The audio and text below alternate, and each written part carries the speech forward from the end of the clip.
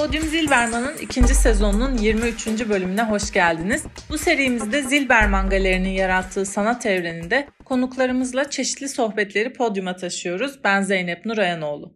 Yeni sanat sezonunda Zilberman olarak ilkin Azade Köker'in Bir Katlin Provası başlıklı sergisine kapılarımızı açmış. Daha sonra Başak Bugay'ın Füg başlıklı sergisiyle devam etmiştik. Sezonun 3. sergisi ise 30 Nisan'a kadar görülebilen Alpin Arda Bağcık'ın Paranoid Fanteziler, Sahici Entikalar başlıklı sergisi ve bu sergi kapsamında Alpin'in işaret ettiği, dikkat çektiği konuları bir seri olarak çeşitli konuklarla değerlendireceğiz. Alpin'in sergisini kısaca tanıtmak için galerimizin program direktörlerinden Melis Golar'ın kaleme aldığı sergi metninden kısa bir parçayı hızlıca vermek istiyorum. Daha sonra da bugünkü konuğumuzu takdim edeceğim. Paranoid fanteziler, sahici entikalar, insan sağlığı üzerine kurulan komplo teorilerine yoğunlaşıyor. Paranoid fanteziler ifadesi, komplocuların insan sağlığı hakkında ortaya attığı hayal ürünü hipotezleri veya sağlık endüstrisine duydukları şüphe sonucu öne sürdükleri savları ötekileştiren,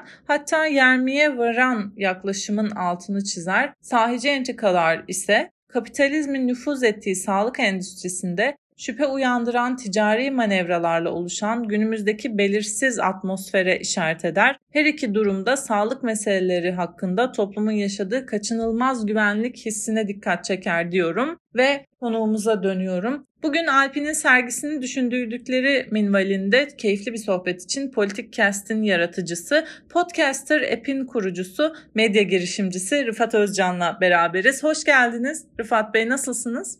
Çok sağ olun, çok teşekkürler, hoş buldum. Davetiniz için çok teşekkür ederim tekrardan. Öncelikle Politikcast'i soracağım. Bu mecrada hangi güncel meseleleri özellikle ele aldığınızı merak ediyorum. Çok sağ olun, teşekkür ederim. Yani biz burada Politikcast'te aslında yani gündemde olan konuları ama böyle daha uzmanlarıyla geniş perspektiften ele almaya çalışan bir konsept geliştirdik ve böyle bizim burada ortaya çıkış nedenlerimizden biri de tabii ki bu medya düzeninden duyulan rahatsızlıktan dolayıydı. Bir tek tipleşme, bir tekelleşme durumuydu. Burada işte yeni medyanın bize verdiği birçok fırsat var ve bu fırsatlardan biri de podcast'ti ve podcast'te burada biz etkin olarak kullanmaya çalışıyoruz. Yani podcast şu an yani 80'lerde BBC etkisinden bahsedilir. İşte 80 darbesi olmuş, işte basın zaptı, rap altında hiç kimse konuşamıyor, edemiyor ama sadece BBC'nin büyük isimlerle yaptığı röportajlar var ve bir vakitten sonra o BBC'nin yaptığı röportajlar elitleri ve dolayısıyla toplumu daha fazla değiştirip dönüştürmeye başlıyor. BBC daha farklı sesler çıkarabiliyor, daha fazla etki edebiliyor. Bugünkü ben yeni medya Türkiye'deki konumunu da buna benzetiyorum. Yani bu yeni medya belki %5'lik bir kısmı oluşturuyor ama hem elitleri daha fazla etkiliyor hem de toplumu daha fazla değiştiriyor ve dönüştürdüğüne inanıyorum ve podcast'ı burada bunun için çok önemli.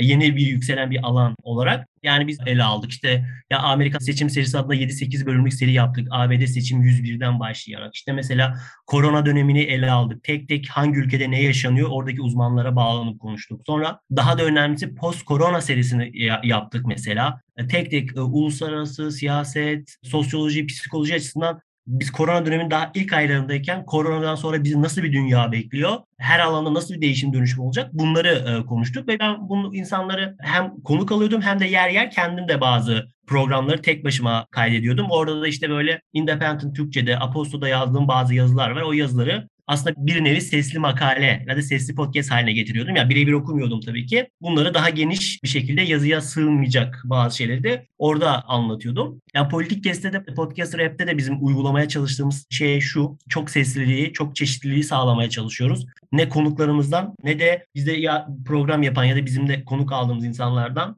tarafsız olmasını beklemiyoruz. Yani çünkü tarafsızlık tırnak içinde bir safsata olduğuna inanıyorum ben. Yani ele aldığımız konuyu seçtiğiniz andan itibaren tarafsızlığınızın biteceğine inanıyorum. Ama adil, dengeli ve saygılı bir şekilde her şeyin çok rahat bir şekilde konuşulabileceğine inanıyoruz. Onun için tarafsızlık, objektivite gibi o büyük lafların arkasına sığınıp farklı şeyler yapmaktansa bunu baştan böyle beyan edip yola çıktık. Bizim için bu önemli. Onun dışında da dediğim gibi yaklaşık 10 tane podcast'te kendim konuştum. Orada işte bugün konuşacağımız post-truth meselesini, işte başka podcast üzerine başka meseleleri de ben orada kendim ele almaya çalıştım ve olabildiğince de bu olayları hem konuklarla hem kendim ele alırken de yani bir 10 yıllık, 5 yıllık perspektiften ziyade, bir medyatik bakış açısından ziyade 100 yılı aşan akademik bir perspektif ya da 500 yıldan daha fazla dayanan tarihsel bir background'la, sistemik bir bakış açısıyla bunu anlatmaya çalıştık. Atıyorum Türkiye siyasetini anlatacaksak, yani bugün yaşanan şeylerin sadece son 10 yıllık, 15 yıllık, 20 yıllık şeyler olmadığını,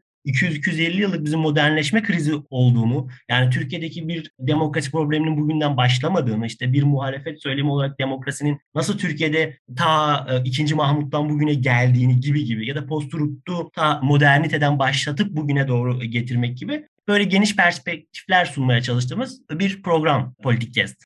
Tarafsızlık kavramını sorunsallaştırdığınızı söylemeniz Alp'in açtığı yolda bugünkü tartışmamız açısından da değerli. Peki bitirme tezinize referansla bir sorum olacak. Hakikat sonrası çağla ilgili bir çalışma sunduğunuzdan bahsediyorsunuz. Medyanın insan algısına dair oluşturduğu manipülatif etkiden söz ederken ekranlarda da sıklıkla algı operasyonu diye ifadenin kullanıldığına şahit oluyoruz. Özellikle internet ve sosyal medya ile bilginin doğruluğu, haber kaynaklarının sayısız olması gibi nedenler bizi şeffaflıktan uzakta kirli bir ortama itiyor. Bu bir gerçek. İçinde bulunduğumuz hakikat sonrası döneme dair çalışmalarınız kapsamında Alp'in sergisini nasıl okursunuz? Teşekkürler. Orada hani Alp'in sergisindeki o fotoğraflara bakınca, işte o açıklamalara falan bakınca tabii ki ilk şey çok güzel, yani benim hoşuma gitti. Benim de üzerinde durduğum şeylerden biri. Ya İspanyol gribinde yaşanan şeylerden aslında çok farklı olmadığı, mesela şu anki işte dezenformasyonun ya da bilgi kirliliğinin ya da işte tekerrür etme durumunu, o imgeyi kullanması çok hoşuma gitti. Çünkü benim bir önce dediğim şey de aslında bir sürü şey aslında tekerrür ediyor ve biz ilk defa yaşıyoruz gibi hissediyoruz. Bunlar benim için güzel oldu. İlk böyle gözüme çarpan ve dikkatimi çekenler oldu. Mesela işte yine yani kısırlık mesela her şeyde mi konuşulur? Her türlü yeni hastalıkta, her türlü yeni bir buluşta mı konuşulur? Mesela ya Türkiye'de işte yanlış bilmiyorsam çocuk felcinden dünyada ölen son insan 98 yılında Türkiye'de, yani tam bölgeyi hatırlamıyorum ama Türkiye'de bir çocuk, BM'nin kayıtlarına göre. Ve doktorlar gidiyorlar, aşı yapacaklar köyde ve adam kızlarını aşılatıyor, çocuğu şey olacak diye, kısır olacak diye aşılatmıyor ve çocuk ölüyor. Yani böyle şeyler var ve sürekli aynı şeyler böyle tekerrür edip duruyor. Bu açıdan benim için önemliydi Ergin'in bu bakış açısı. Çünkü yani bu post-truth döneminde zaten fazlasıyla bir bilgi kirliliği var, fazlasıyla bir dezenformasyon var. Yani eskiden ne derler işte, yani dünya düzdür diyenler, küresel ısınma karşıtları ya da böyle komplo teorilerine inanan insanlar, aynı kitleler olduğu gibi bu sefer aşı karşıtı olmaya başladılar ve çok güçlü argümanlar sunduklarını düşünerek bunu yapmaya başladılar ve toplumsal bir aslında sağlık problemi ya da toplumsal güvenlik problemine dönüşebildiler yer yer bence. Ve Türkiye'de de aynı şekilde aslında Amerika'da bu kanon denilen gibi grupların ortaya koyduğu bakış açılarını, komplo teorilerini neredeyse birebir çeviriyle Türkiye versiyonlarını da görebildik. Bunlar da ilginçti. Onun dışında yine ben tekerrür meselesine geleceğim. Özellikle yani bu tekerrür meselesinde de bu bilgi, şu an mesela bizim yaşadığımız şeyin en büyük nedenlerinden biri bu kadar çok bilgi yığınının içinde olmamız. Enformasyon obeziteliği yaşanıyor. Yani inanılmaz şekilde bilgi var.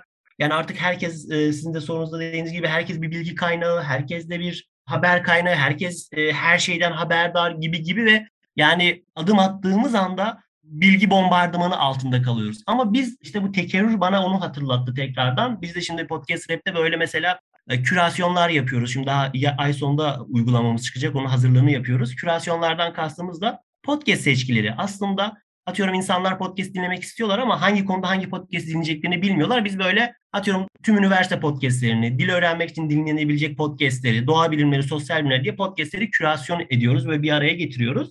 Kürasyonun da gücüne inanıyoruz. Niçin şu an bu kürasyonu yapıyoruz? Çünkü çok büyük bir bilgi yığını var. 4 milyon podcast var ve bunun için insanlar ne dinleyeceklerini bilmiyorlar. Aynı şekilde yani sosyal medyada, başka yerlerde de, internette de yine o kadar çok bilgi var. Hangisi güvenilir, hangisi güvenilir değil bilmiyoruz. Ama biz sanıyoruz ki her zaman yine işte bir 10 yıllık, 20 yıllık bir perspektiften, medyatik bir perspektiften işte bakarsak, yani Facebook dediğimiz şey 2004'te ortaya çıktı. İnternet dediğimiz şey 90'lardan sonra insanların erişebildiği bir şey haline geldi ve 2010'lardan sonra aslında tam anlamıyla kitleselleşen bir sosyal medya akımı oldu. Yani bir 20 yıllık, 25 yıllık, maksimum 30 yıllık bir geçmişten bahsediyoruz. Ama yani insanoğlu ilk defa bu kadar bilgiyle karşılaşmıyor. Yani 1450'lere gidelim. Matbaa ilk ortaya çıkmış. Matbaa ortaya çıkıyor. 1500'lerde neredeyse Avrupa nüfusunun 2/3 kadar 1500'lerin başına gelene kadar kitap sayısı basılmaya başlanıyor. Milyonlarca falan basılıyor böyle. Zaten işte tanrısal bilgi sisteminden bir kopuş yaşanıyor ve artık işte hepimizin bildiği işte reform, rönesans, aydınlanma yaşanıyor ve inanılmaz büyük bir bilgi patlaması var. Çünkü bilginin bir şekilde, yani tırnak içinde söylüyorum, Avrupa merkezli bir bakış açısıyla söylüyorum, yeryüzüne indiği ve artık işte deney ve gözleme dayalı aslında 500 yıl boyunca içinde yaşadığımız bir bilgi sisteminin içine girmeye başladık. Ve 1550'de bir tane İtalyan yazar şunu diyor. Aman Allah'ım diyor, o kadar çok kitap var ki diyor, bunların sadece başlıklarını okumaya benim ömrüm yetmez. Sonra 1600'lerin ortasında bir tane İngiliz yazarın kitabın başlığı şu: Hey matbaa, insanlığın huzurunu nasıl bozdun diyor. Yani o yılların için o huzursuzluk oydu. Yani çünkü daha önce karşılaştırmadıkları, hissetmedikleri, bilmedikleri bir dünyaya birden hızlı bir şekilde girdik. Aynı bizim bu son 20 yılda özellikle sosyal medya ile birlikte girdiğimiz o şey. Aynı şekilde onlara da huzursuzluk yaratmış. Bize de şu an çok huzursuzluk veriyor ve bu huzursuzluğun içinden nasıl çıkacağız bilmiyoruz. Bu huzursuzluk böyle yaşanırken 1700'lere doğru dünyada ansiklopedistler ortaya çıkıyor. Ve bu ansiklopedistler bu 200 yıldır, 300 yıldır yaşanan tüm bu bilgi birikim dönüşen dünyayı anlamlandırmak ve ortaya çıkan bilgiyi kürate edip ansiklopediler ortaya koyuyorlar ve Tanrı orada T harfine de tanımlanan bir şeye dönüşüyor. Bu kadar büyük bir dönüşüm yaşanıyor. Yani bugün de aslında bunlara ihtiyaç var yani.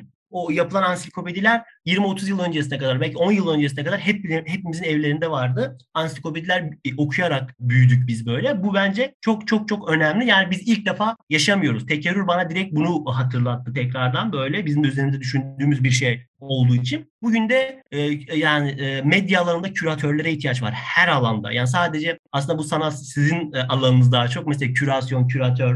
Yani mesela genelde de çok bilinen kelimeler değil. Yani seçki diyoruz, liste diyoruz. Ama buna fazlasıyla şu an ihtiyaç duyuyoruz medya dünyasında. Yol gösteren, neyin doğru, neyin yanlış olduğunu ve güvenilir kaynaklara çok çok ihtiyaç var. Aynı ansiklopedistler gibi yer yer. Tarih tekerrürden ibarettir denir. Tekerrür etmesin diye sergilerin yarattığı farkındalıktan da faydalanıyoruz diye düşünüyorum. Kişisel göreliliğin öne çıkması da salgın özelinde göreceli bilgi yayılımını hızlandırdı. Kime göre, neye göre ifadesini çok duyuyorum ben mesela. Bu da aslında bilginin doğruluğunu teyit etmeyi neredeyse imkansızlaştırıyor. Her ne kadar salgın sona ermiş değilse de şöyle uzaktan bir bakışla değerlendirmenizi isteyeceğim. Covid-19 sürecinde benimsenen toplumsal yaklaşımlar üzerine neler söylersiniz?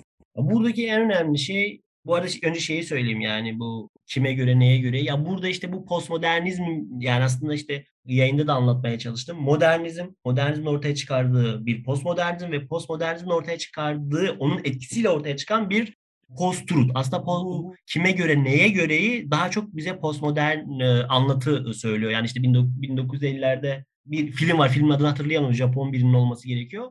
Orada bir cinayet işleniyor ve o cinayeti 7 kişi görüyor ve de 6 kişi, tam hatırlamıyorum. Ama herkes cinayeti farklı bir şekilde anlatıyor.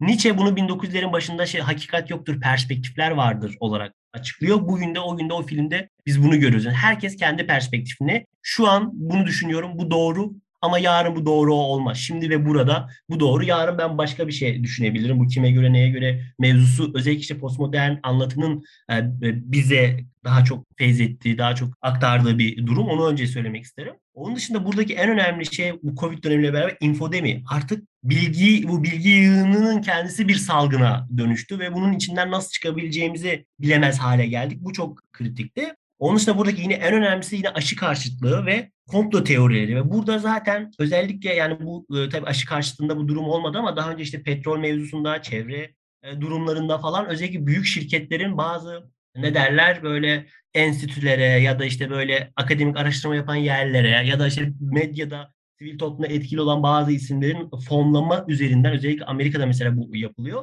İstenen şey şu: medyada, toplumda, kamuoyunda iki tane farklı görüşün konuşulabilir olması. Yani mesela çevre karşıtlığını ya da petrol karşıtlığı, petrolün topluma yaydığı işte kamuoyuna verdiği zararın, dünyaya verdiği zararı mesela atıyorum hiç tartışılmamamız gereken bir şey diye kabul edelim biz bunu. Yani bu zaten öyle. Ama öyle oluyor ki bir moderatör iki kişiyi alıp bu iki tane eşit görüşü tartıştırıyor. Yani zaten oradaki amaç o ve insanların zihnine yer yer şüpheler düşürülüyor önce. Yani bu böyle de olabilir, şöyle de olabilir. Aslında işte hani bu komplo teorilerinden olduğu gibi neden böyle olmasın? Çünkü inanılmaz bir şekilde baştan sona hikayesi yazılıyor ve bu makul şüphede insanları ister istemez yani medya okuryazarlığından bir haber olan, farkındalık için farklı farklı eğitimlere katılmayan, işte çeşitli böyle sergileri görmeyen insanları da etkileyebiliyor. Öyle bir dünyanın içindeyiz ki yani herkes bir şekilde eğer sosyal medya kullanıyorsa bir tane yanlış haber, yalan haber ya da dezenformasyon like'lamıştır. Kim olursa olsun yani çok inanılmaz dikkat etmesi ya da like'lamamışsa bile içinden bu acaba böyle mi demiştir. Yani böyle bir dünyanın içindeyiz. Bu bence çok büyük bir kriz. Daha da sıkıntılı olanı yani biz sürekli bir kriz içindeyiz son 2 yıldır pandemiyle beraber. Bu bence insanları çok fazlasıyla yordu ve bu biraz daha devam edecek gibi duruyor. Bu dediğim gibi yani yine artık o kadar bilmemek ya da insanlar sosyal medyanın, internetin o komplo teorilerinin o bu yalan yanlış haberlerin verdiği yerlerden kaçıyorlar. Artık böyle daha sakin, daha kendilerinin olabileceği, sadece istediklerini okuyup dinleyebilecekleri mecralara kaçıyorlar ve artık sosyal medyalardan ziyade mecralar yükseliyor. Atıyorum Türkiye'de Aposto, Podcast Rap böyle bir mecra yaratıyoruz. Artık o kocaman şeyden ne derler? Kalabalıktan daha sakin yerlere insanların ihtiyacı var. Ve mesela burada mesela dünyada da Türkiye'de de insanların kaçtığı birkaç yer var. Podcast'e kaçıyorlar, e-bültene kaçıyorlar ve mecralara kaçıyorlar. Yani bu böyle bir trend de var. Bunu da artı olarak eklemek istedim. Hakikat sonrası çağ üzerine gerçekleştirdiğiniz podcast'i dinledim. Orada Eli Parizer'in TED konuşmalarında bahsettiği filter bubble teriminden dem vuruyorsunuz. Özetle medyanın bize sınırlar çizdiği, sadece ilgi alanımız olan konuları önümüze çıkardığı bir algoritmanın içinde yaşıyoruz. Halbuki toplumsal kurtuluşun kolektif düşünceden, siyasal dayanışmadan geçtiği malum. Bu konudaki düşüncelerinizi de alırız ama bizleri bireyselliğe iten sistemle çoğulculuğu öneren kurtuluş çağrısı diyelim. Bu ikisi arasında toplum nasıl bir yerde duruyor sizce?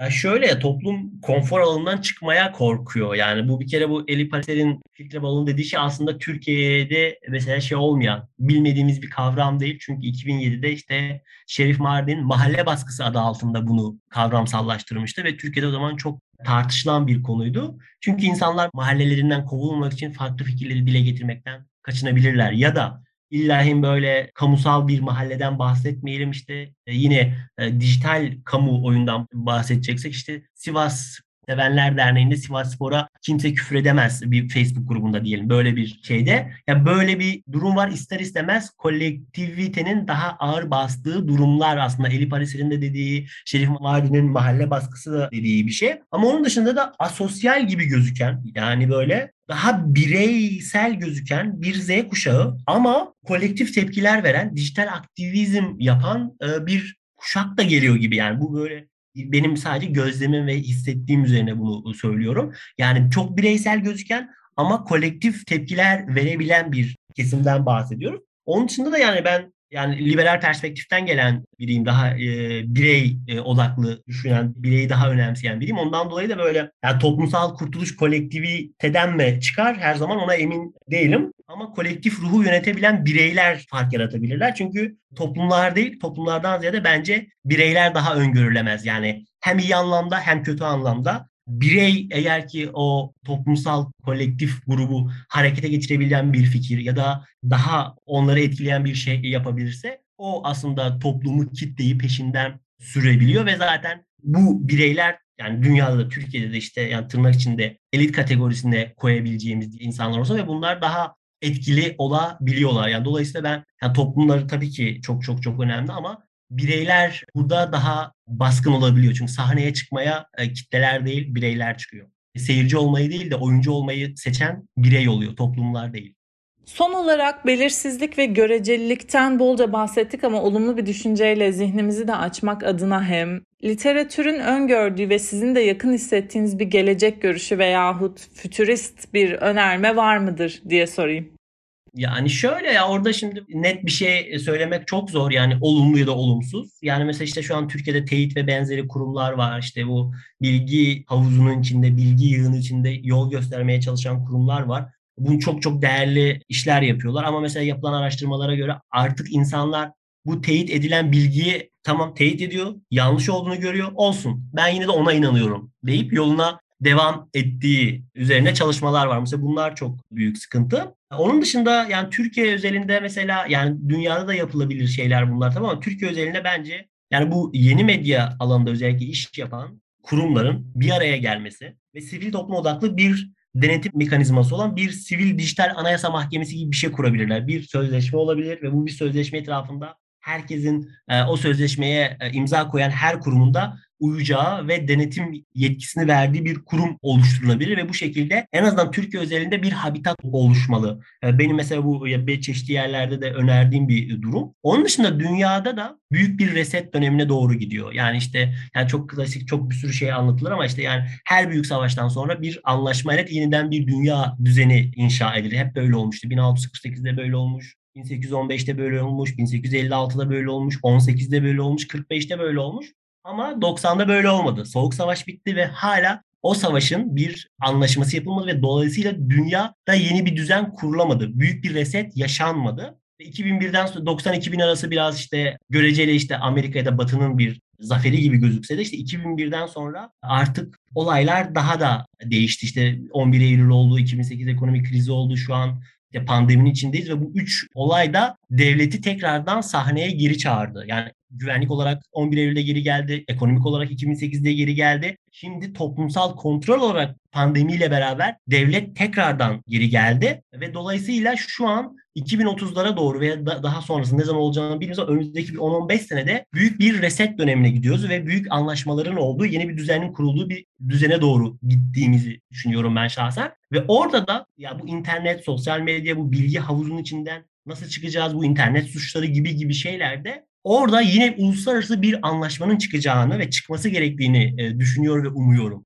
Yani burada tüm devletlerin BM gibi bir kurum çatısı altında ne olacaksa adı artık öyle bir şeyde işte nasıl çocuk hakları için, nasıl UNICEF için işte başka konularda da böyle yapılan uluslararası sözleşmeler gibi bunlardan birisi de sosyal medya ve internet olması gerekiyor. Bunu çok önemsiyorum. Onun dışında da işte yine iletişim sosyolojisinde işte tartışılan aslında 2005'li yıllardan, 2000'li yani internetin ve sosyal medyanın etkili olduğu yıllardan beri tartışılan iki görüş var. İşte mesela genel olarak işte mesela Amerikalı Clay Shirky diye bir isim var. Bu isim şey diyor yani bu internetin özgürlük getireceğine çok inanıyor. O kadar özgürlük getireceğine inanıyor ki insanların kafalarına bomba atmayalım, iPad atalım. O derece herkesin internette buluştuğunda özgürleşeceğini, bireyselleşeceğini falan iddia eden ve internetin gücünü inanan çok iyimser bir bakış açısı. Onun dışında da karşısında Belaruslu bir yazar var, Evgeni Morozov. O da aynı yıllarda mesela 2007-2008 yıllarda Çin modelini inceliyor. Daha sonra Rusya modelini inceliyor ve aslında internetin çok da